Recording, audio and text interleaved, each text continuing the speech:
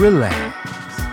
Those beats mean you're now listening to the very real people and places that supply your high. This is Grown Local with Billy Wayne Davis and Mike McGowan.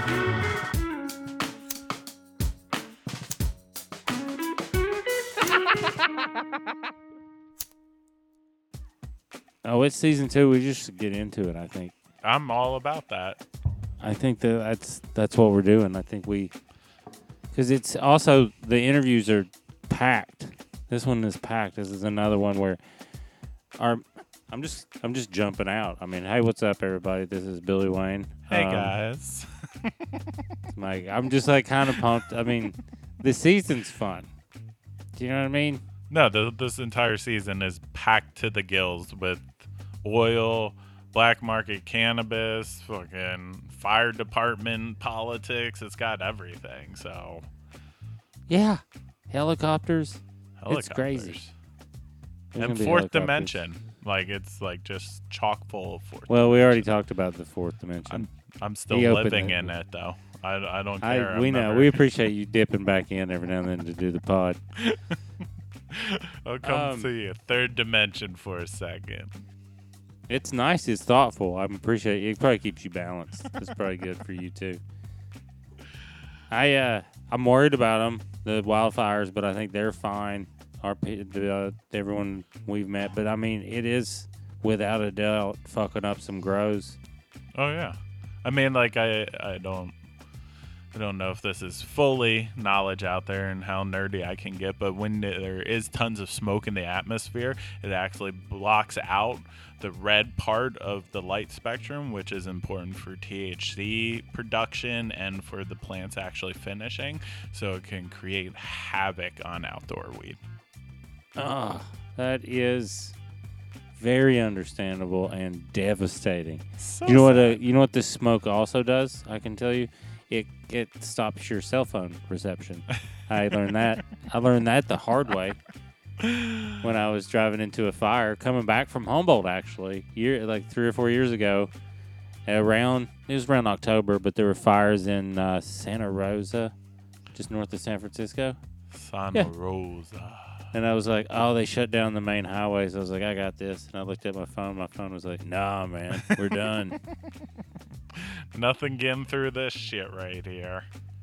My wife was like, what'd you do? I was like, I drove west until I saw the water, and then I drove south. That's all I could figure out to do. It's pretty cool navigation. That's the way that I think we've been doing it for a while. Yeah. Like when we were in Humboldt, we were driving back, Slee and I, he was like, man, you get lost out of here. I was like, nah, it wouldn't be that bad. You just go down the mountain to the river and then just follow the river till you see some shit. Yeah, it's pretty close. Easy. It's pretty close. Yeah. Then you just go up or down.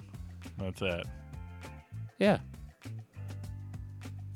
I think that's it. I think I made it simpler than it is because there's also obstacles going down that mountain and through that river. Like there's humans that are probably way more dangerous than any animal that you're going to encounter in those woods. I mean, I had very much an East Tennessee vibe where I'm like, I know where we're at. My whole thing is I just feel like, you just kind of sit there for a little bit. Something will come along. And if not, you can just walk around. You'll find something. That's cool. I got drunk my senior year after I graduated with a bunch of guys in the woods that I'd never been to, and woke up and they were all like out in the water that I didn't know existed, and I didn't like that, so I just started running on a trail and I ran for like a good 1.5 miles and then just ended up on a road I recognized and then ran home. It's pretty easy. I was, by the way, you're not drunk when you do that when you get home. That's a good way to get home. So no one thinks sweated anything it all out. You just ran 12 miles because you're just an 18-year-old athlete who's drunk and nothing can stop them. The body is a fine mechanical specimen. You have to train it. It's like the plants. Speaking of just out in the middle of the woods running nowhere, that's kind of our guest this week. Yeah, it is. He went up to Alaska. I mean, his story is just, I was jealous the whole time. I was like, yeah, keep doing awesome stuff. Yeah. It did. It makes me nostalgic for my time out at the mountains, out on the farms and stuff like that, where he's like, oh, it's rustic. And when you say rustic, you think of like a nice little cottage, and it's like, oh no, you're shitting in a hole for a lot of that. Yeah, that's rustic. Yeah, and it's nice. It's a nice, simplistic way of life. He does mention that was a motivating factor in him getting an actual above board job. Was like, he's just like, I just wanted to shit indoors. Like, I don't know if you catch that. Because he does this other thing, like, he talks about a lot of complicated things in a very palatable way that was just so relaxing to me.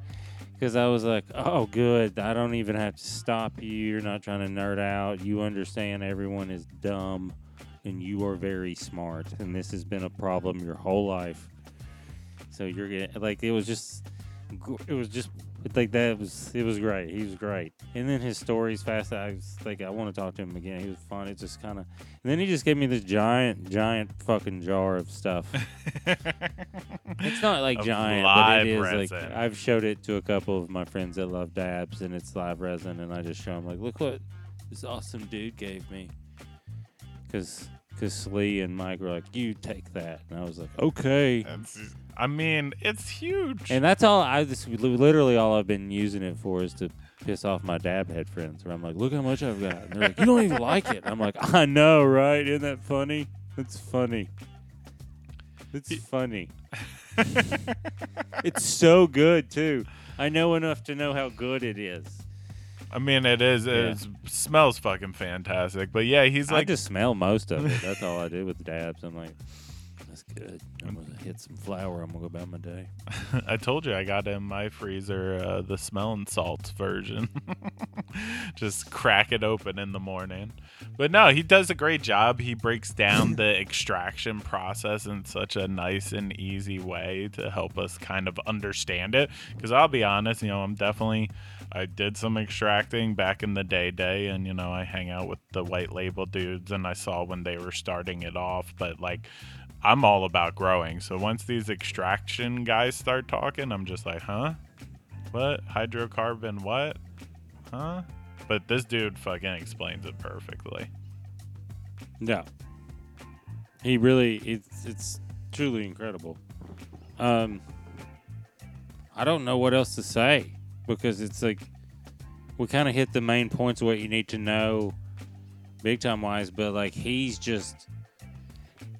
so good at talking is like the dumbest way to say, like, but that is like, it was just nice to listen to him too. Like, we didn't even dab or anything before. We were just like, and he, like, it was afterwards. He's like, hey, by the way, take this. And I was like, it's just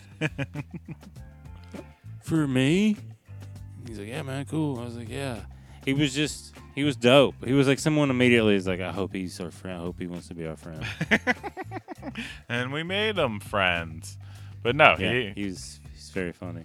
He's definitely that third generation of cannabis people who came out here like 5 years ago and got into it.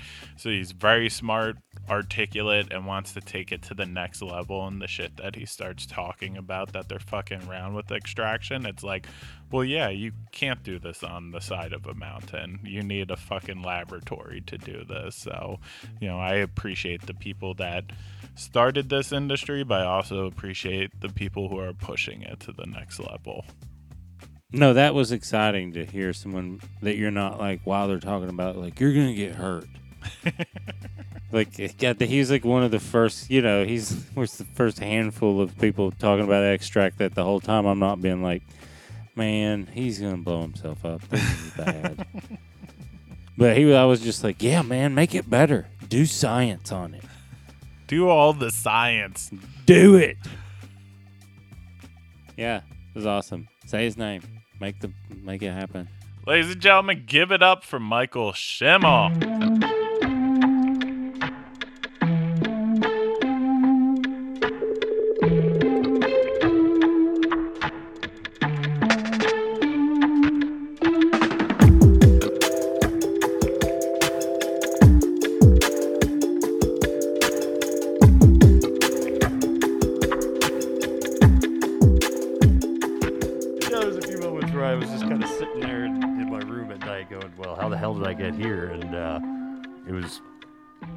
through the kitchen, through the restaurant work, and decided to get back into the kitchen and go pursue a career as a chef. Were you like, no one's ever tried to rob me in the kitchen? Well, that's not entirely true. Yeah, I've worked in restaurants too. Yeah, I know. Yeah. I definitely lost some like government issued ID mysteriously out of my bag. Oh yeah. Yeah. Yes. That's Well, that's what scary. my uncle and I were talking about. I have a younger cousin. He's super smart, like crazy smart. Like he wants to go work on a nuclear submarine and stuff. But he just got a job at a restaurant in Houston. Yeah. And me and my uncle were like, "Oh man, he's gonna meet the funnest people he's ever met, and that is not good for a career." No, that's kind of what it was. I was a young cook in a pretty raucous restaurant, or one of the busiest in town, and bartending across the street, and it was the busiest bar in town, and it was a lot of fun. Yeah. Met a lot of cool people, made a lot of lifelong friends. But yeah, I did that up until shoot, when did I quit the restaurant business? Somewhere around like 2013, I got out of fine dining for good. Yeah. And, yeah. What was the thing that crushed it? Just being. Oh, just what you got to give for what you get back, and especially as Fucking as, A. Yeah. Yes. As a chef, it was just like you give and you give and you give, and you got no personal life outside of the bar afterwards, and you're working 12 hours a day, 6 days a week, and I don't know. You don't make that much money. You don't make that much money, and unless you own the restaurant, you're doing it for somebody else, and they generally expect that from you. They're like, yeah, well, if you're not going to give it all, find somebody else who will. And for a long time, there's young hungry guys out there like myself that are just like, yeah, I'll eat shit for a living. And Yeah. It's like a lifestyle. Yeah. Yeah. yeah. Plays into the male ego pretty good too, because you're Yeah. like, I'm sacrificing. Oh, 'cause I'm really going to do I'm a stuff. working man. Yeah. Yeah. I put in so many hours, and I put out so many dinners, and I'm the chef. And, mean, and then that you're like, kinda- can I borrow $20? Yeah. No, Yeah. I know that. Yes. Yeah. Exactly. I mean, that kind of even happened with me with growing. Like, I went and worked for 6 months for free for somebody just to learn how to do it. And I was like, man, could have done this way differently. Yeah. Was that traditional market, I'm guessing, or The people's market. the So this people's is market? this is the interesting thing. In Oregon, when we were interviewing people, everybody had, different terms where they, up there it's called the black market, but everybody hates that term, so we call that the people's market. All right. Traditional market, is that what? That's kind of the lingo that's going around here. It's again the same thing. Nobody likes to say black market, but it's traditional. It's what Yeah. everybody's done up here forever. Well, not forever. Well, but- black market sounds like you're dealing Stinger missiles. Yeah, So there's black like market sounds criminal. This It- is yes, yeah. Here we're trading plants Yeah. for Yeah. money. Yeah, Yeah. I understand. Yeah. So how did you get into the traditional market? on a whim. Really? Yeah, completely on a whim. I had been living up in Alaska for a couple of years, and at the end of the summer season, me and an ex-girlfriend decided to convert my van into a camper and drive to California. From Alaska. Yeah, That's a haul. it was a Yes, haul, but it yes. was that's one of the best road trips you could ever do. could British ever Columbia is amazing. Yeah. Yeah. Yeah, it was one hell of a road trip, and we get down to Humboldt County, and we're running a little low on money. We're hanging out up at Big Lagoon, north of Trinidad here. We decided to take a day and go eat some mushrooms in Fern Canyon. We get back to the campsite, and one of our neighbors comes wandering over and goes, hey, you guys looking for work? Weird question. Not around here. Yeah. Oh, I understand that. Oh, Yeah. I see what you're saying. I mean, this was this. But we did were you here- know that? Because did you know that wasn't a weird question? I had spent some time in Sonoma and had been up here Oh, a couple years. I was aware of the atmosphere. You up knew here. where you were Yeah, at. I was like, we could just go to Humboldt and We'll wait. find find some weed work. Yeah, And sure enough, we ended up on a hill out in Eastern Humboldt County, and worked there for. I ended up staying there for 3 years. What year was this? This was 2015. Okay. So Yeah. 2000. It was like, yeah, Where's your girl? She's gone. She's She's in Utah. Okay. Yeah. I got a girlfriend here now, so. I man, you're a very likable, attractive man. So I wasn't worried about you. I was just curious how long you were on that hill for 3 years when she was like, "Hey, this isn't what you said we were going to do." Oh, that kind of. I would think that was part of it. She stuck it out for a while, and then ended up shacking up with a grower down the road, and then back to Utah. Well, yeah, I guess she was trying. She's like, "Well, he's not growing. Maybe I'll try a grower on the mountain." Yeah. She's like, "You know what? Nope, not that either." Nope. That's- No matter what, there is some amount of squalor that you have to be okay with. Yes. Well, and that's the people that we have talked to have had very differing stories about what it's like to be on the mountain. What was this mountain like? I loved it. It was rustic. Uh-huh. It was outhouses and mostly running water, and it was the cabin. There was a cabin, which was nice. Yeah. But between the cabin and the various campers and trailers I lived in over the years, it just kind of got old. And the guy that I was working with he gave me a great opportunity. But we don't have a great relationship right now. How did it get to there? What was the opportunity he gave? The opportunity was learning how to grow, learning how to extract. So you were extracting all on the mountain. Oh yeah, Wow. yeah. Kind of being led into this Humboldt community that is generally pretty tight. Yeah. And I think part of my experience in the traditional market out there was a little bit filtered by the fact that I was an outsider, and I didn't grow up running from helicopters and doing guerrilla grows out in the bush, and Or seeing a pound of weed when you're in middle school. or seeing a pound of weed when you're in middle school. And, when it ended with me believing I was owed more money and him believing he didn't owe me a dime. And Story as old as time on I the was gonna mountain. say that's a very capitalistic story right there. yeah. And, I ended up going to work with another guy out by Covelo, which was, it's the Wild West out there. What do you mean? I mean, it's so far away from anything that you generally only see 1 or 2 cars on the road on a given day, no police presence. A few times we had to chase actual poachers off the property that we're living on. Nice. Yeah. Where are they poaching? Deer. It's so weird. Yeah. You don't have to spend $20 on the fucking tag. Yep. Okay, sorry. Yeah, it was, that's a different podcast, but come on. Yeah. So, I spent my years kind of floating around the hills of Humboldt and southern Trinity, and it was getting old, just the uncertainty of the next payday and the distance from society. I mean, I think the longest I went without going to town was 3 months.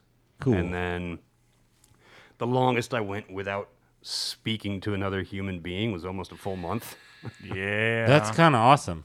It is kind of awesome, but then it also, you become self-aware of the fact that you're getting a little squirrely. Yeah. Yeah. Yeah.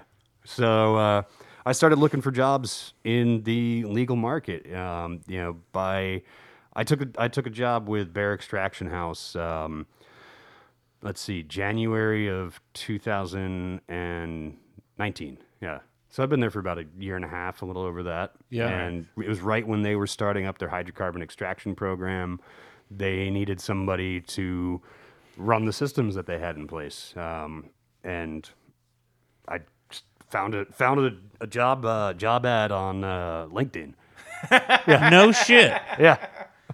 Cannabis on LinkedIn. Cannabis on LinkedIn. That's And- amazing. And I was like, oh, cool. Well, I'll send an application, at that point, I was kind of applying all over the place. I had some applications back east because that's where my family is, and they answered the call. I went and interviewed.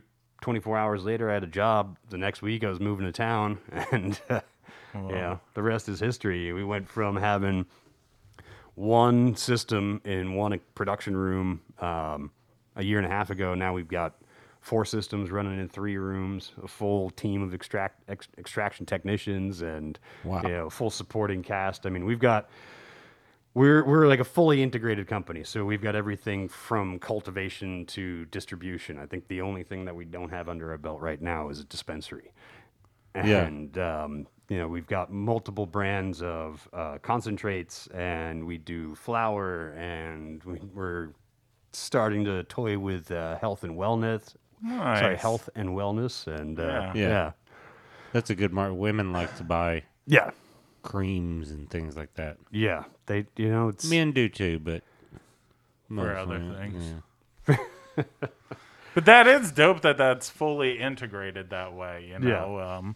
The thing that I've seen, at least, in the Oregon market, is a lot of the stores a lot of the companies that have made it way past a lot that have shut down is just because they have that integration. They're able to do as many different things as possible. So yeah, I mean, it's definitely been a lot of hard work, a lot of long hours. I mean, I actually think that my past as a chef and in the restaurant industry kind of lent itself towards working with a startup company with big goals and being able to put in the time and put in the energy, and it's really been pretty great. Like I was a little apprehensive about getting into the legal market and paying taxes again. And tell you what, I got back on the grid, and the state of California found me.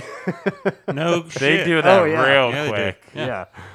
They're like, hey, there he is. Yeah, like, oh, you worked here like 6 years ago. Remember that? Because we do. Yeah, we remember that. Yeah. So, I mean, obviously you wanted to go to the quote, how do you refer to it? The legal market, or? I would, legal market, the Modern. commercial market. I mean, modern market's a good way to put it too, yeah. So you wanted to make that move. So what were kind of some of the trade-offs where, like, besides, just being tired of not knowing if you were going to make money after a season or something like that, what was some of the stuff that you were just like, I'm fucking done with this? Being able to just like say, I'm not working today. I do miss that, of being like, I don't really have too much to do. I'm just going to like take it easy today. Yeah. Now I, have bosses. I was gonna say, try that with a boss. They Yeah. don't like. You're like, hey, Don't man, like it's it just at like, all. Oh, well, we still still feel that a little bit. I think it's just a California thing.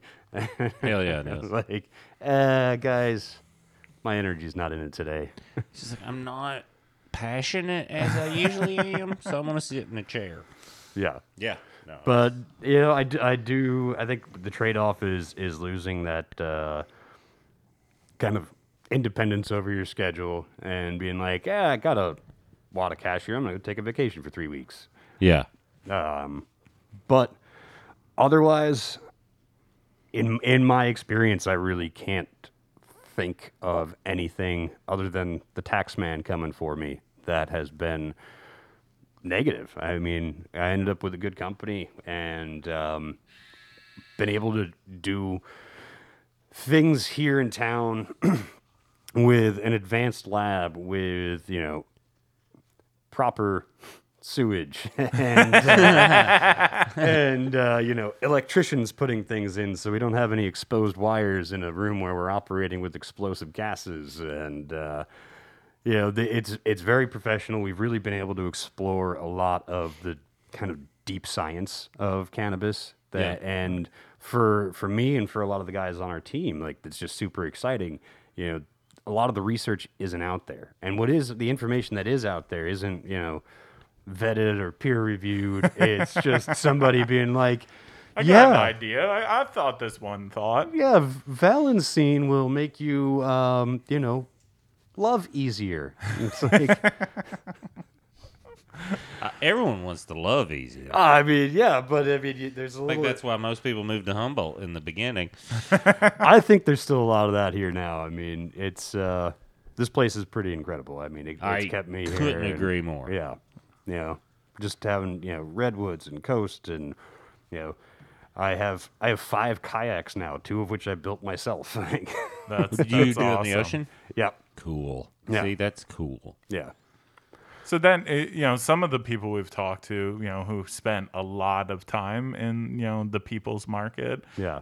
Once they made the move to the rec market, they were just like, oh, I got to deal with these regulations. I got to deal with this stuff. It seems like you almost are happy to have sewage, happy to have actual electricians doing your stuff. I mean, I come with, I think, a different perspective than the folks that have really, I'm 5.5 years into it, going on 6 years into it, and or into the cannabis business, I should say. And coming as an outsider, coming as somebody who never made those fat stacks, never walked off the hill with a shopping bag full of cash, Yeah.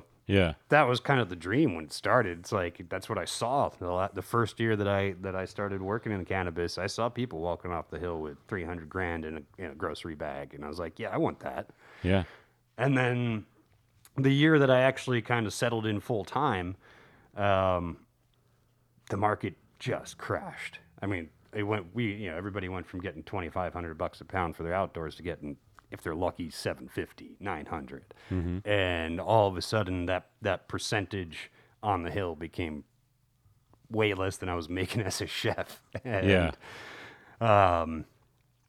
I just kind of, like, when it came to, like, When you're up there shitting in a box, up there shitting in a box. and you're going like, wait a minute, this doesn't add up like it used to add up. Yeah, shitting in a box, chasing off the bears. And, Yeah. it was still an adventure. I like adventures, but, when you're living out in the woods like that and just kind of still doing things guerrilla style, listening for helicopters and watching who's coming up the road, and there's a little bit of there's definitely excitement to it. But, I came in and was never the guy with the money. I wasn't, third generation grower out here. I hadn't been doing it my whole life. And so for me to come from something that felt very uncontrolled and uncertain, the guys that I worked for would say, well, this is what we do. There's a lot of variability, but they're still walking away with money at the end of the year. Doesn't always work out like that for the little guy. And so for me to be able to come in here and say that, like, now I have all these resources at my disposal. Now I've got a group of people that are backing me up on the product development and the research that we want to do. And the opportunities for me have expanded since joining the modern market, the legal market. And part of me still misses the fun and the casualness of working out in the hills. But, as somebody who's hitting 36 years old, Yeah. I need a little more security. Well, it sounds like it's peace of mind. Yeah.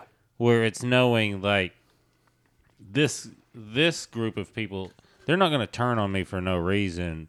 Or if a bear's not going to get in the building and fuck up our shit. You know what I mean? Like, it's like a thing where it's like, if I'm going to put this, I think it's a wisdom thing as we get older, too. Like, you start going like, okay, well, if I'm going to put my time and money into this thing, I need to know it can take me somewhere, or it's going to take care of me. Yep. And I think that's kind of part of what drove me to stick with it is, I put time in out in the hills and really learned a lot and picked up these skills that I even had the thought when I was getting frustrated out there and looking for a new job. I was like, well, I could just go back to the kitchen. I mean, I could go back to being a chef. Like, I always got that under my belt. But part of it was that, like, no, I'd learned all this cool shit. Yeah. Like, I've got this whole new skill set that I can put to use in a market that doesn't yet have, tried and true expertise. I mean, they're out there. There's a lot of experts. There's a lot of guys that are just, wizards of weed. But at the same time, like, everything all the research is anecdotal. Nothing's really been proven yet. Everything's so variable because you're working with weed and Different ways that the weed is grown. different ways it's grown, different different phenos of the same strain. It's pretty cool to be able to work with it. I've had some people have expressed desire to make things more uniform, and I don't think we're ever going to get there, and I don't think we ever should try. The plant won't allow it. The plant won't allow it at all. From what I've learned about the plant, doing this podcast and smoking it for years, I've been doing that research. And the more I get to know the plant itself, if you even just watch the dispensary market, every time you walk in, there's 9 new strains. Yep. So there's no way there's going to be a uniform thing. Canada's trying to do it, but the way they're doing it is dumb and it won't work. Yeah. So where they're just like, this is a sativa, this is your middle one, this is your, and that's like That's like, not no, how no, that no. works. stoners aren't going to. People that like weed aren't going to put up with that shit.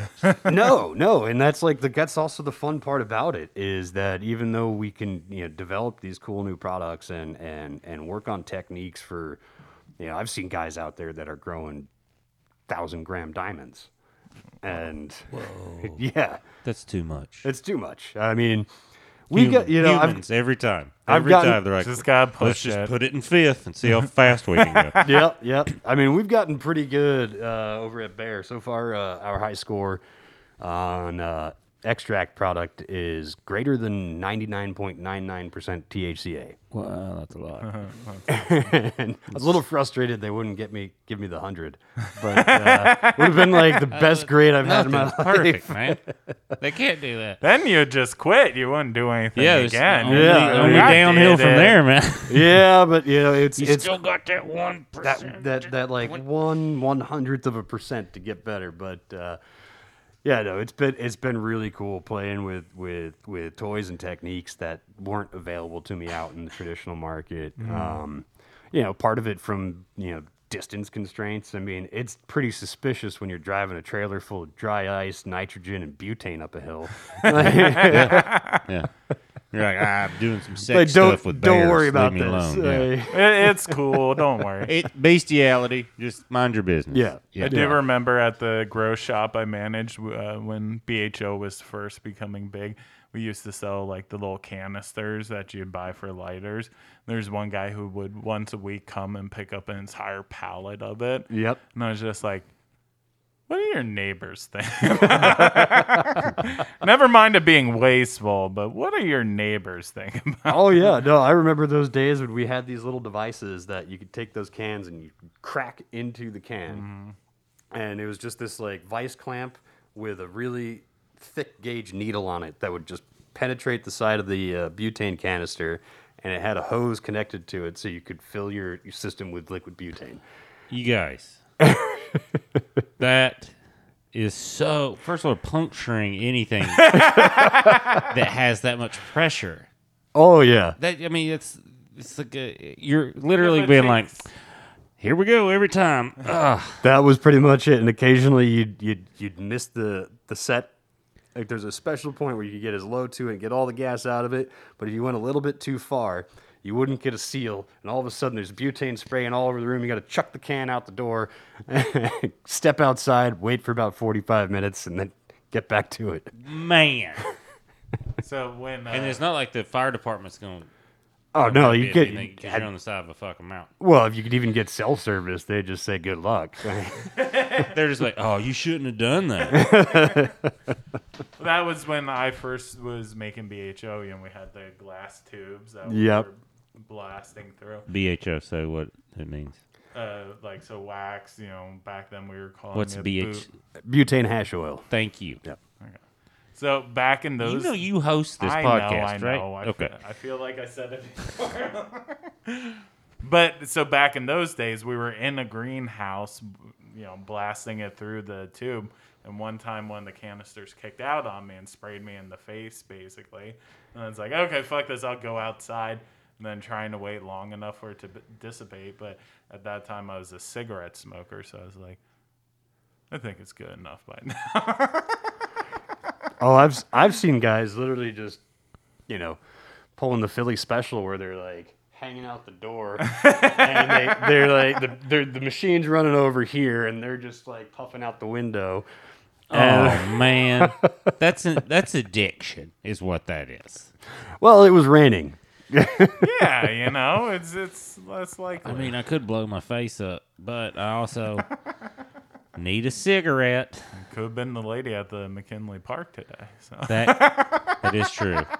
We did see a lady who had in McKinley Park who had quite the chemical burns on her face.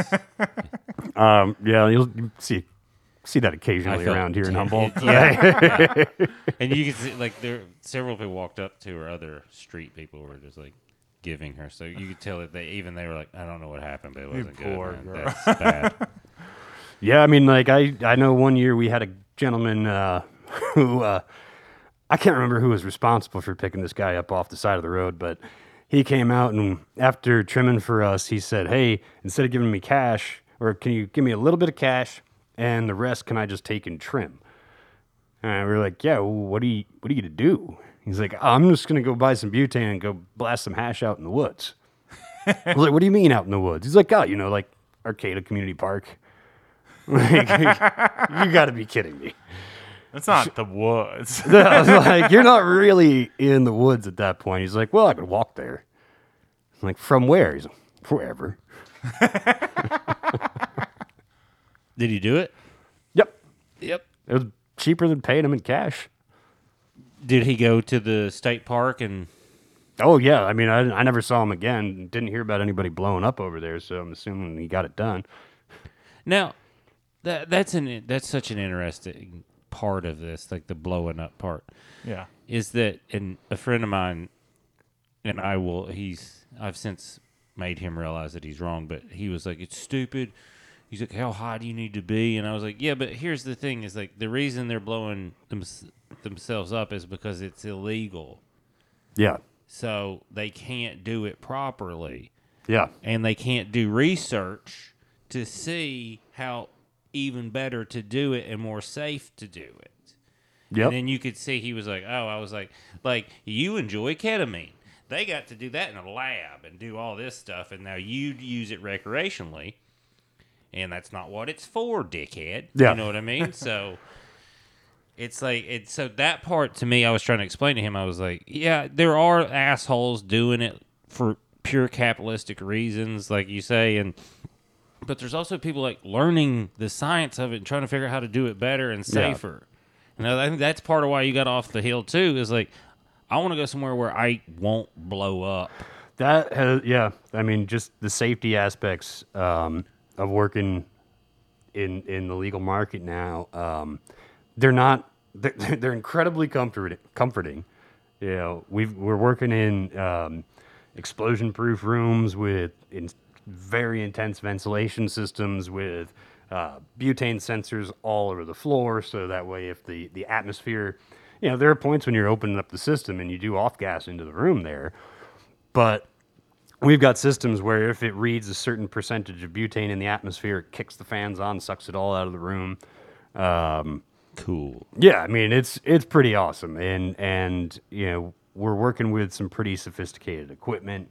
We've got, rather than hauling, either totes of dry ice or big dewars of liquid CO2 up a mountain somewhere, we've got liquid CO2 plumbed into the walls. We've got nitrogen plumbed into the walls. We've got, everything is redesigned and re-engineered to meet these standards of safety and professionalism and certification. And shoot, out in the hills, I remember one of our earlier systems ended up collapsing on itself from the pressure in the jacket. There was no pressure regulation, and the jacket around one of the material columns got so pressurized that it crushed the inner column like a submarine at depth, and the lid goes popping off the system. Yeah, I'm sure it's not violent at no. all. It's not a violent. Just geyser of liquid butane and hash, and Jesus. Oh yeah.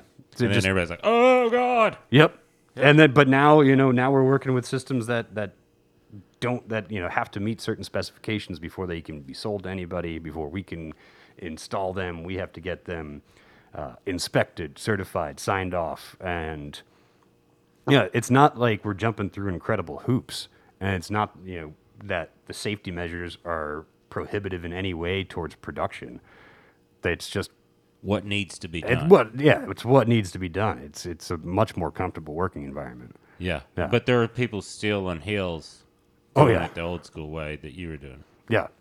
I mean, Humboldt County recently made it a lot more difficult to acquire the resources for extraction. You can't buy butane around here without an extraction license. Really? Yeah. Interesting. Because you could still get butane pretty easily up in Oregon. That's where a lot of You mean bulk? butane. bulk butane. Yeah. You can, and even the little head shops around here, those little half-pound or 1-pound lighter canisters of butane. Those torch things? Yeah, you're only allowed to buy one of those every month from any given store. So if you want to get yourself a bunch, you got to go to 10 different stores. Gotta hustle. Yeah. But now all that stuff's very regulated. Or you just get an e-nail is what they'll say too. Like, hey, if you're smoking that much, just get an e-nail. Well, I mean, But these I'm are not this is to smoking. prevent people from using it in extraction. No, that's Yeah. what I'm saying. But Yeah. I'm just saying that would be like, no, what you're doing, you're like, well, if I love dabs though. Like, you don't love dabs, motherfucker. If you love them that much, then get an e-nail. That's what I'm saying. Oh, I remember the first time my folks came out to visit a few years ago, and we were having Thanksgiving with some of my friends or family around here, and everybody broke out the dab rig. And my mom's looking at it. She's like, "So what the hell is that? And why are they using a blowtorch?" Yeah. First time I saw it, I was in Denver. I was doing a comedy show. It was on 420. And they were like, do you want to do a dab? And I was like, yeah. I was like, because I have a high tolerance. You know, when you smoke all day, there's like, I just can't, there's nothing, I can't get any higher. So, and they're like, do a dab. And then he pulled out the, Yeah. and then I hit it. And then you start sweating a little bit. And I was like, and I really said, I was like, oh, that was a good, you guys got me to smoke crack. That's a good. I knew I never thought I'd smoke crack, but you guys did it. And then I got really stoned. Yeah. But it was like, and then I did another one because I was like, that's kind of fun. Yeah. But it was like, why is there a blowtorch involved in weed? And then I did it, and I was like, I don't know who figured this out, but good job. Well, and it's definitely evolved a lot since then, where now everybody's got timers and temperature probes, and it's all the perfect temperature dab and enough to burn it without scorching it. And then the PAX pens where you can use an app to actually set it up to burn off at the correct temperature for each terpene that's in the product. Yeah. That is cool. I have that. I have that. That is awesome. It's awesome. It's science. You're using science to get high, Yep. to medicate. Yeah. What would you say is, because I'm sure you guys make a whole batch of different types of extracts at your place. What would be your favorite for your own consumption? I smoke a lot of live resin.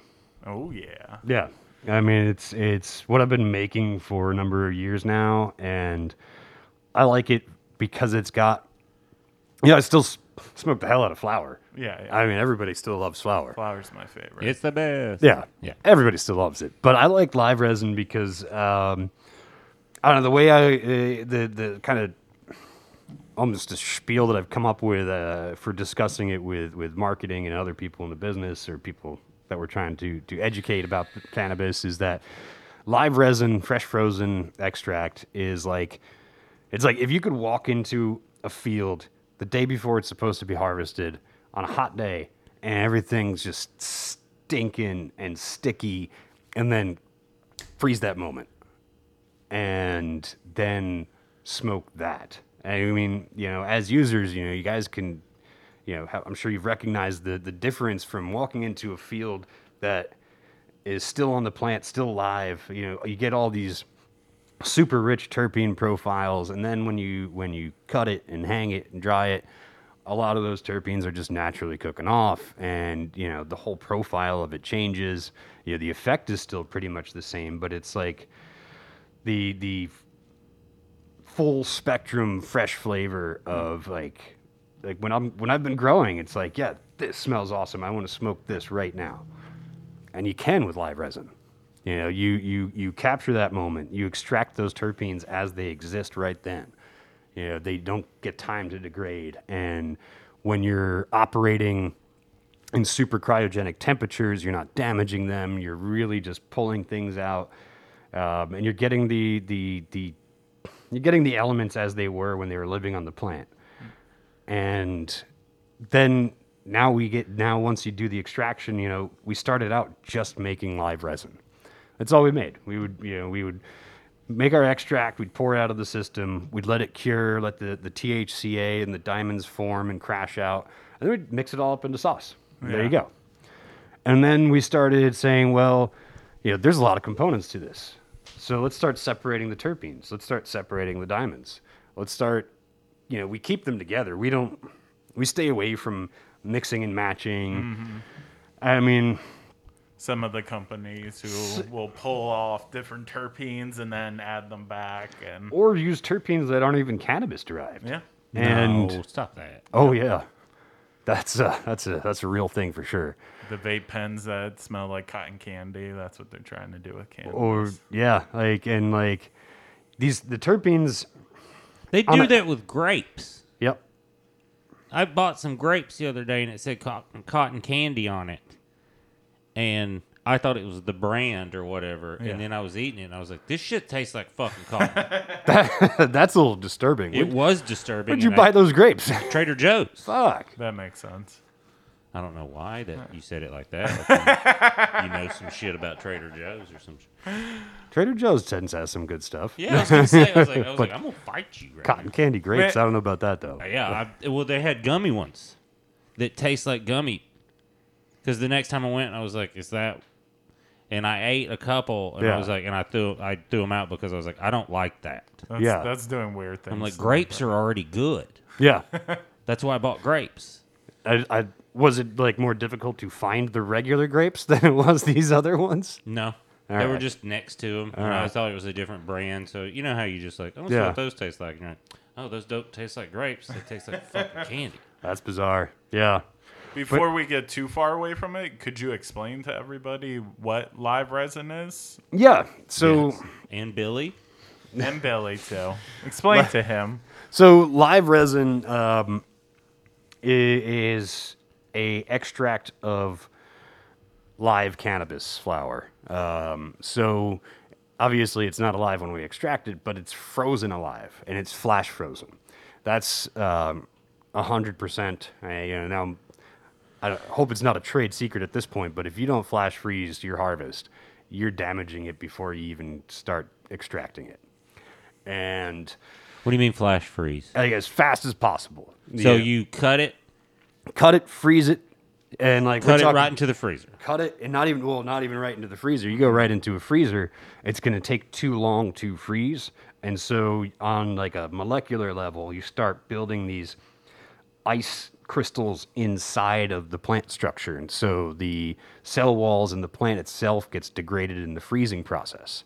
I mean, we're talking flash freeze. We're talking like time cop. Like, the guy sticks his arm in the liquid nitrogen, and we're like as fast as you can. If your crop isn't frozen within 20 minutes of getting cut off the branch, you're already behind the game. Cool. Yeah, and you're really like I said, you're capturing that moment of freshest weed you can possibly get. Yeah, I did not know that. I'm very excited, and you brought us some. I'm so excited. And so from that point, you keep that frozen all the way through. When we extract, we keep our solvent at extremely low temperatures. If you don't insulate the hardware on your system and you touch it with your bare skin, you will get burned from the cold. Yeah. It's all done cryogenically, and then there is a certain formula to when it's ready to pour out of the system, and you pour it out, collect it as a very liquid substance, and you want to control the atmospheric pressure and the temperature at that point.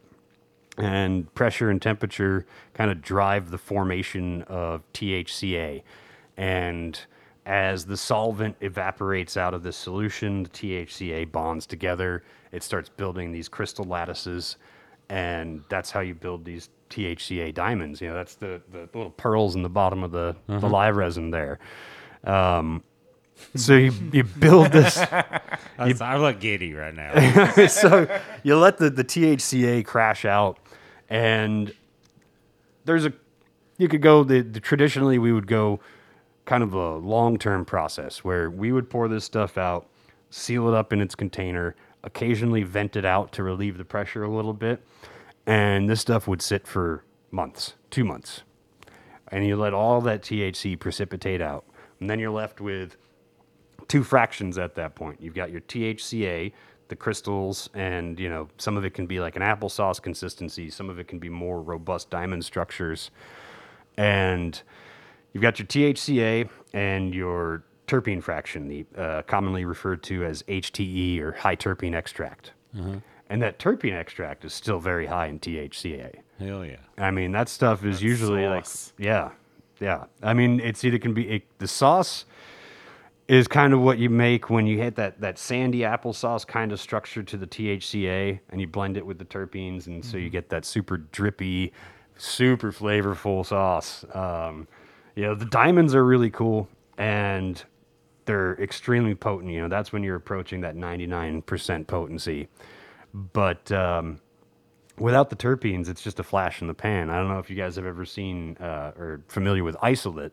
Yep. Yeah. So you just smoke some isolate, you get super high for about 5 minutes. Yeah. And then you're like, all right, that was cool. I was really high, but it's over. Yep. You mix that isolate with its accompanying terpenes, and all of a sudden that's when you really get the feel for the plant, the specific strain. That's when you get the flavor and the effect. And so live resin is it's a very, very fresh, full spectrum, high potency extract. We purge out the solvent to well below legal standards. I mean, in California, it's 5,000 parts per million. Yeah. Which is a little Insane. outrageous. Yeah, I can't believe that. But no, when we release a product, we're rarely over 200 parts per million. Okay. Yeah, and ideally below that. I mean, I don't most know of what us. that means, but I said okay. Hey, I it's- trust you. Yeah, you don't want to have high levels of butane in your extract. So No, I don't. Butane, we use it to extract. It's a effective solvent. There's a lot of debate in the industry right now as to the best solvent, and it depends on, I think, what kind of product you're going for is how you choose your solvent. And some of them are easier to purge out than others. We stick with butane because it purges out easily. It gets the job done. It targets the compounds that we are interested in extracting. And I think the purging is essential for us because, like, when you're using other things like pentane, it sticks with the extractions a lot longer. Ethanol, if you don't have the right equipment, that can linger in your extractions as well. If you're not going straight to distillate, ethanol can be a tricky one to work with.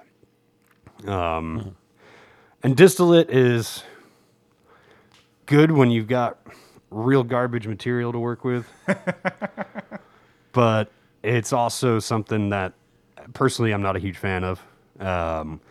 It always it leaves don't like distillate it at leaves like all. a gritty taste in the back of your throat, and that's where that's actually where, like, when I talk about the at Bear Extraction House, we make liquid live resin. So it's a cartridge formula that is distillate free.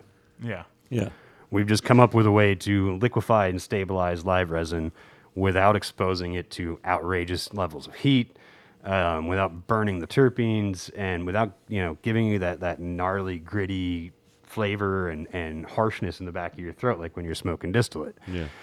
And that's one of the cool things we've been able to do. It's like a few months back, maybe almost a year ago now, somebody said, "Hey, can you put live resin into a cartridge? And we were like, well, not as it exists, like as a live resin, as a sauce and diamonds. Like that's not going to work.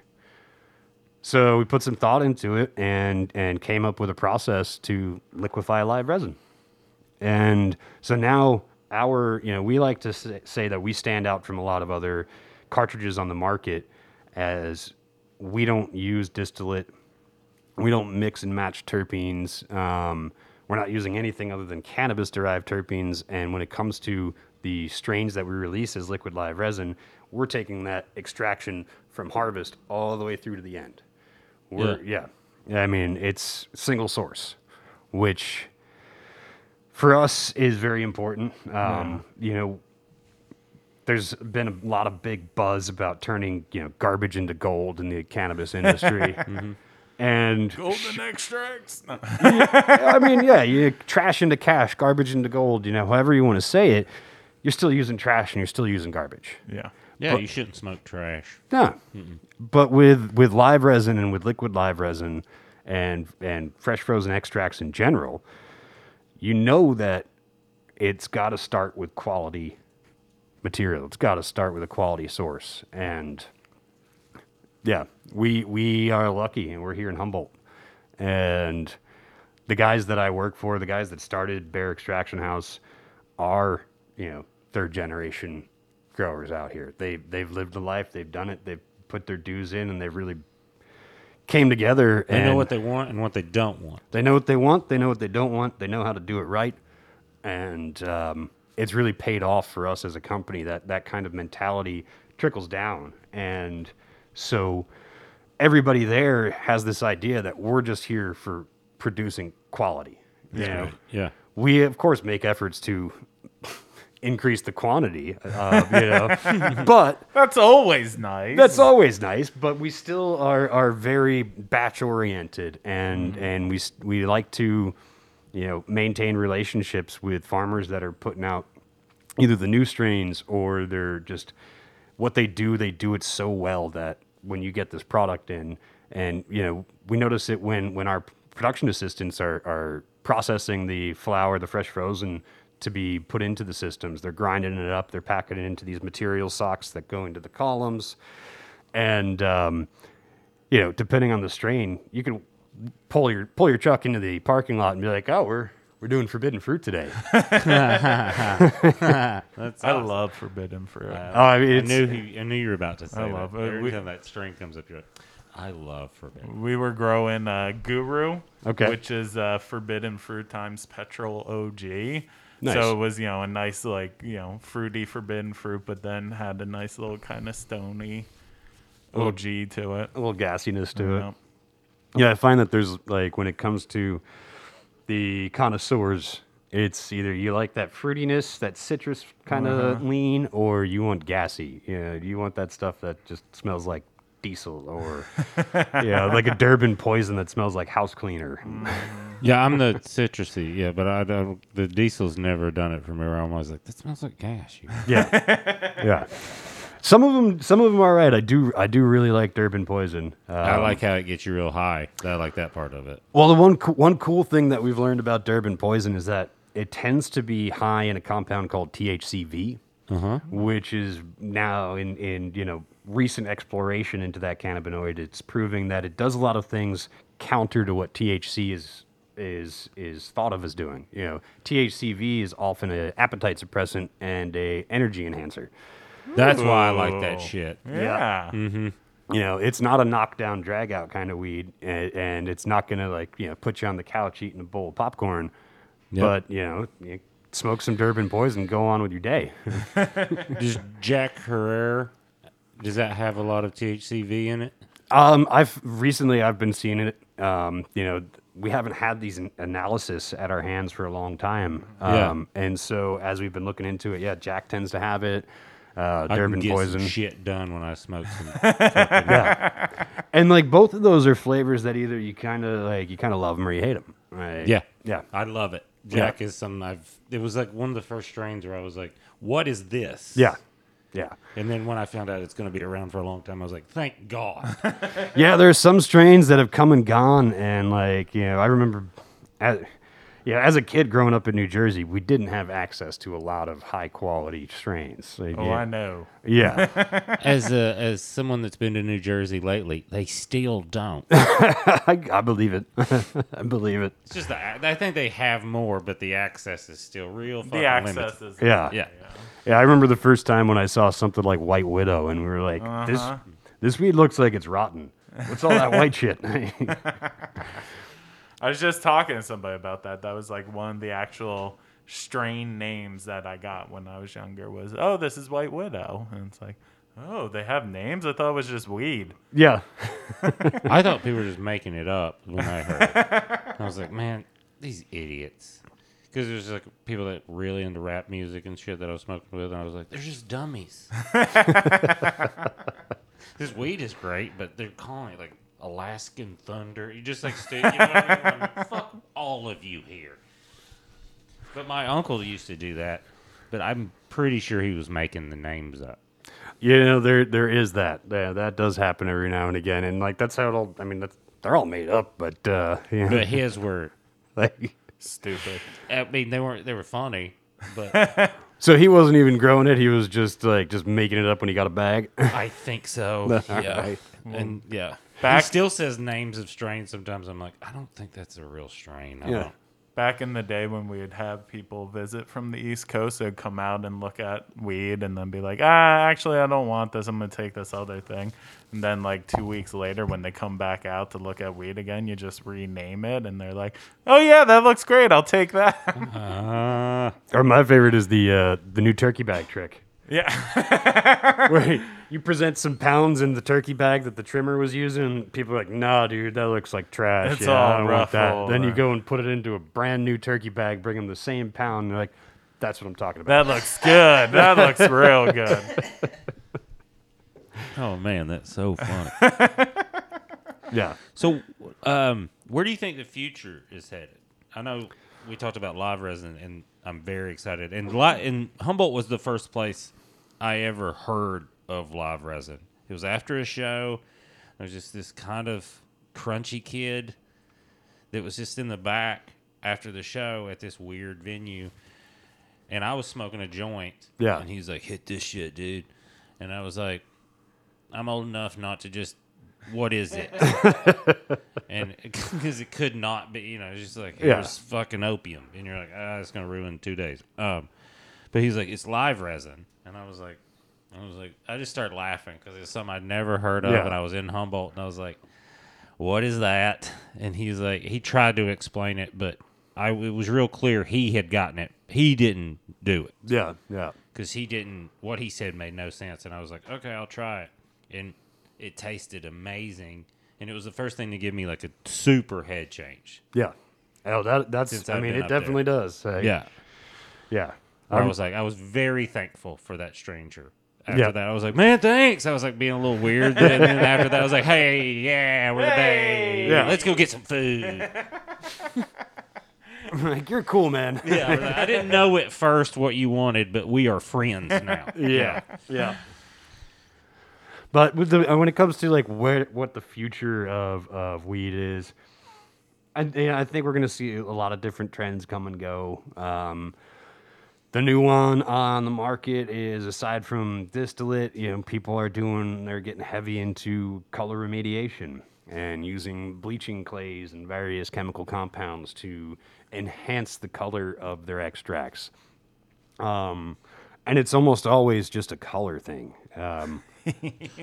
People, if you look at a jar of live resin next to a jar of live resin that had been remediated, almost always somebody's going to choose the remediated one because it's 2 shades lighter. Yeah. And, again, like, it comes to manipulating the plant. Weed is great. Yep. Weed is Already awesome. cool. Yep.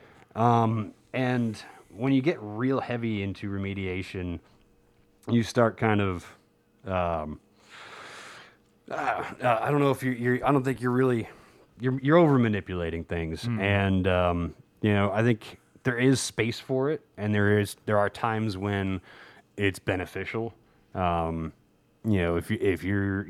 times when it's beneficial, and can't say that I haven't done it before. But we don't, we're not going to remediate something and call it something else. Yeah. Usually if we have to remediate something, it goes out as a kind of more, I guess, value kind of product. We don't remediate and then charge top dollar for it. Yeah. We know that it was a somewhat undesirable product before we even dealt with it. So it's tricky. I think the remediation is going to become very big. It already kind of is on its way. And People love shiny stuff. they love shiny stuff. And I mean, I remember months and months ago, one of the higher ups of the company came to us and said, "Hey, can you make clear shatter?" And we did. It was completely flavorless. It did not go over well. We did it. We tried it. We put it out there, and it wasn't well received.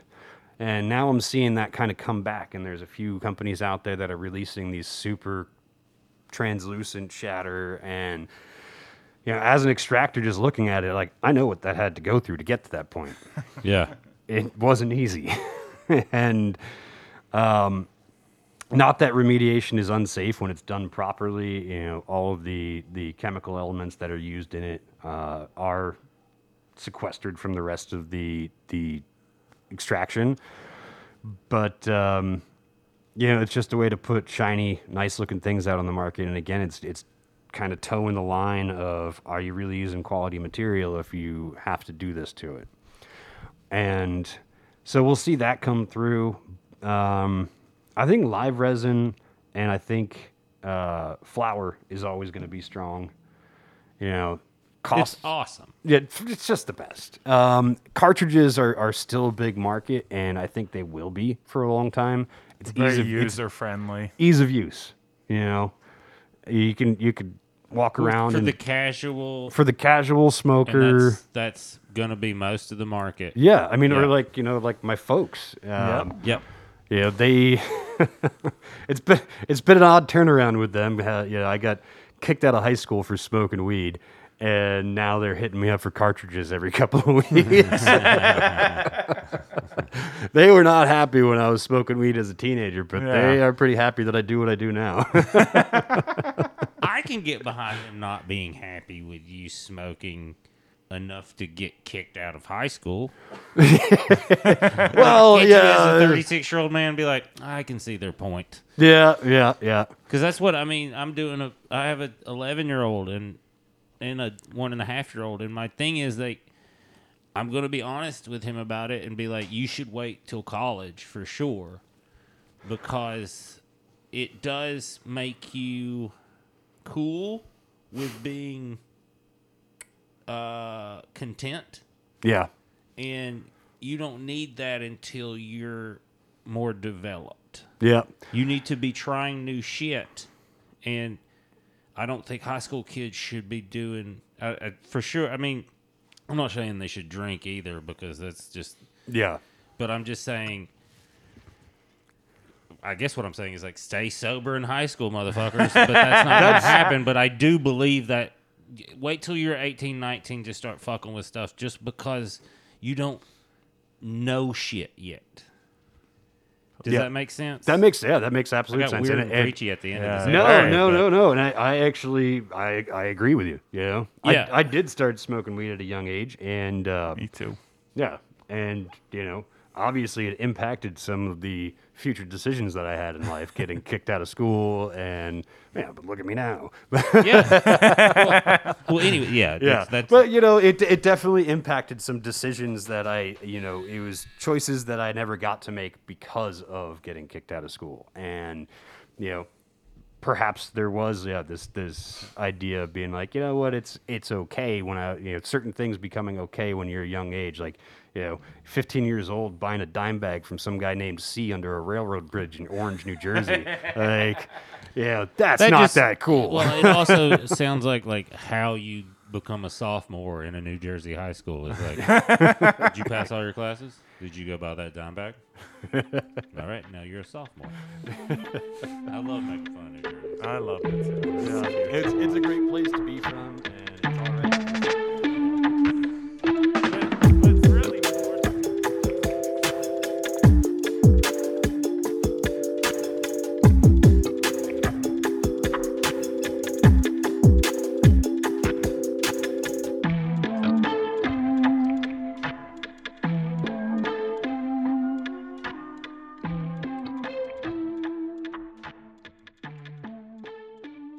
Man, that was a good episode. right? It's like he's someone that I want to talk to again. Without a doubt. I think everybody we've talked to, I kind of want to talk to again. I just want to Um, hang out with every guest from this season and just like hang out. That's Yeah, it. there was a good hang vibe, Yeah. which we kind of missed out on. I think there was a good hang vibe in Eugene, but we missed out on it because we didn't do the hang thing, and so much of it had to do the thing. You The know what I mean? other thing. Yeah, the first thing. Not the second thing, but the third thing. Yeah. But yeah, it's a great group of people. What? Did you hit something when you got up? I don't know, man. Between doing the intro and where we are in this outro, we took like a pee break, but I didn't think it was long enough to make your head that different. It's just always different. It's not that different. The last time it was that different was when Isaiah was there With his baseball bat. and you guys were smoking Louisville Sluggers. Knocking motherfuckers out. But I'm not there. I miss those. We just got down. The ice cream cake just came back from testing.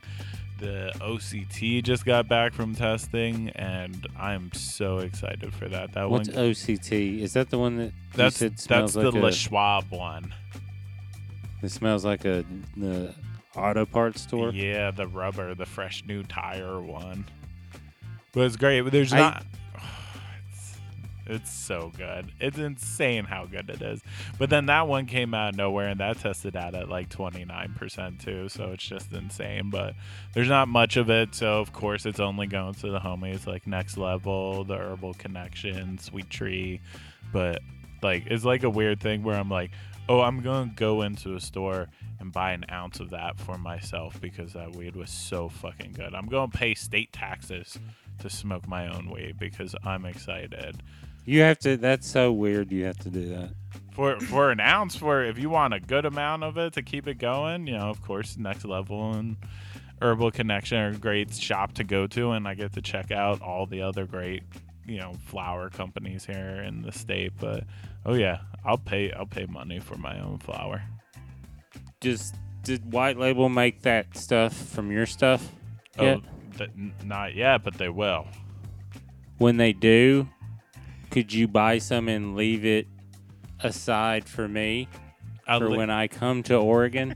Just leave it aside there. And then when I come, I will have, because it will disappear. I know it will. It goes quick. Especially, so fast. That's why I'm saying it on the podcast. Because I want everybody to be like, Mike, did you get those dabs for Billy? And be like, what dabs? You're like, you heard it was on the podcast. Well, especially the White Label stuff too. It goes quick, but don't worry, we'll get you. Yeah, good. We'll save it. Because now we met the Bear Extracts and we met Humboldt Marijuana Company. So they're like, I wasn't ever anti-dab. I was just like special occasions. Mm-hmm. But now I can see the practicality in it more. Oh, and yeah. then that also tastes good. And then sometimes you're just like, I just need to hit this pen full of fucking tastes like lemonade. And then it sets your head just like in the right little twist where you're not like, I can't walk. You're just like, hey, everything's sunny. Did the clouds go away? Let's go. Everything feels. Let's go have a day. My brain feels light and itchy all at the same time. Do you guys want to get some stuff done? Let's get some stuff done in a good mood. Daddy's dabbing. Let's do some stuff. I'm fully awake now. We'll just let's tell them. Patreon drops on Monday. We're doing So that. Tuesday. Tuesday. Shit. Yes. Slee is saying one word. September 1st. September I 1st. forgot. September 1st is a Tuesday because that makes the most sense. Because Slee's favorite month is September. He's very partial That's not to it. why. That has nothing to do with wasn't? it. Okay. We don't want that out there. But we do want the Patreon out there. We will let you know. I sent another email to Twitter. I don't know what's going on with that. They just keep replying, being like, "Yeah, it's suspended. We're gonna get back to you." I'm like, okay. But our Instagram, Grown Local Pod, and then our Patreon, the levels are dope. I'm very excited for it. I'm excited. So to we'll get just that let you see it and let you make your decisions on which level you wanna get at. You can find all of us on our Instagram at Grown Local Pod, and then you can find us individually on that site. So just go to Grown Local Pod, and we're all there if you want to get a hold of us. Also, GrownLocalPod at Gmail if you need to holler at us, and we like to hear from you. I swear and you to can God, ask people. We do email people back. We really will do It's that. great. And we might do another Now- mailbag episode. Yes, we might have to. We might have to do that. And then, but Mike's gonna get less in detail with the emails because of the Patreon. So, Gotta get it in while you can. I mean, this is. Well, we gave the first for free for a little while, and then now you gotta pay. You The know what I first mean? taste. I don't think weed works like that. We're just that's how. No, I not think we're done. close. That's crack. That's crack. So, but goddamn, thanks for listening. This was a good episode. We loved it, and we love you guys. Good, go to Patreon. It'll be worth it. We're gonna have I think it's appropriate levels. Mm-hmm. Does that make sense? Like there's a basic good level, and then there's like a hey, this one is good. This one's great for what you're getting, and then there's like the best deal of all time. The greatest deal that I made myself pay for, just to enjoy it myself. I don't think you should. We gotta explain to you how this works. We gotta explain. You just gave me and Slee half, like a third of that. I just I want don't to even know. hang, man. I just Okay, wanna we're hang already out. hanging, man. You guys, thanks for listening. Grow your own. Grow your own.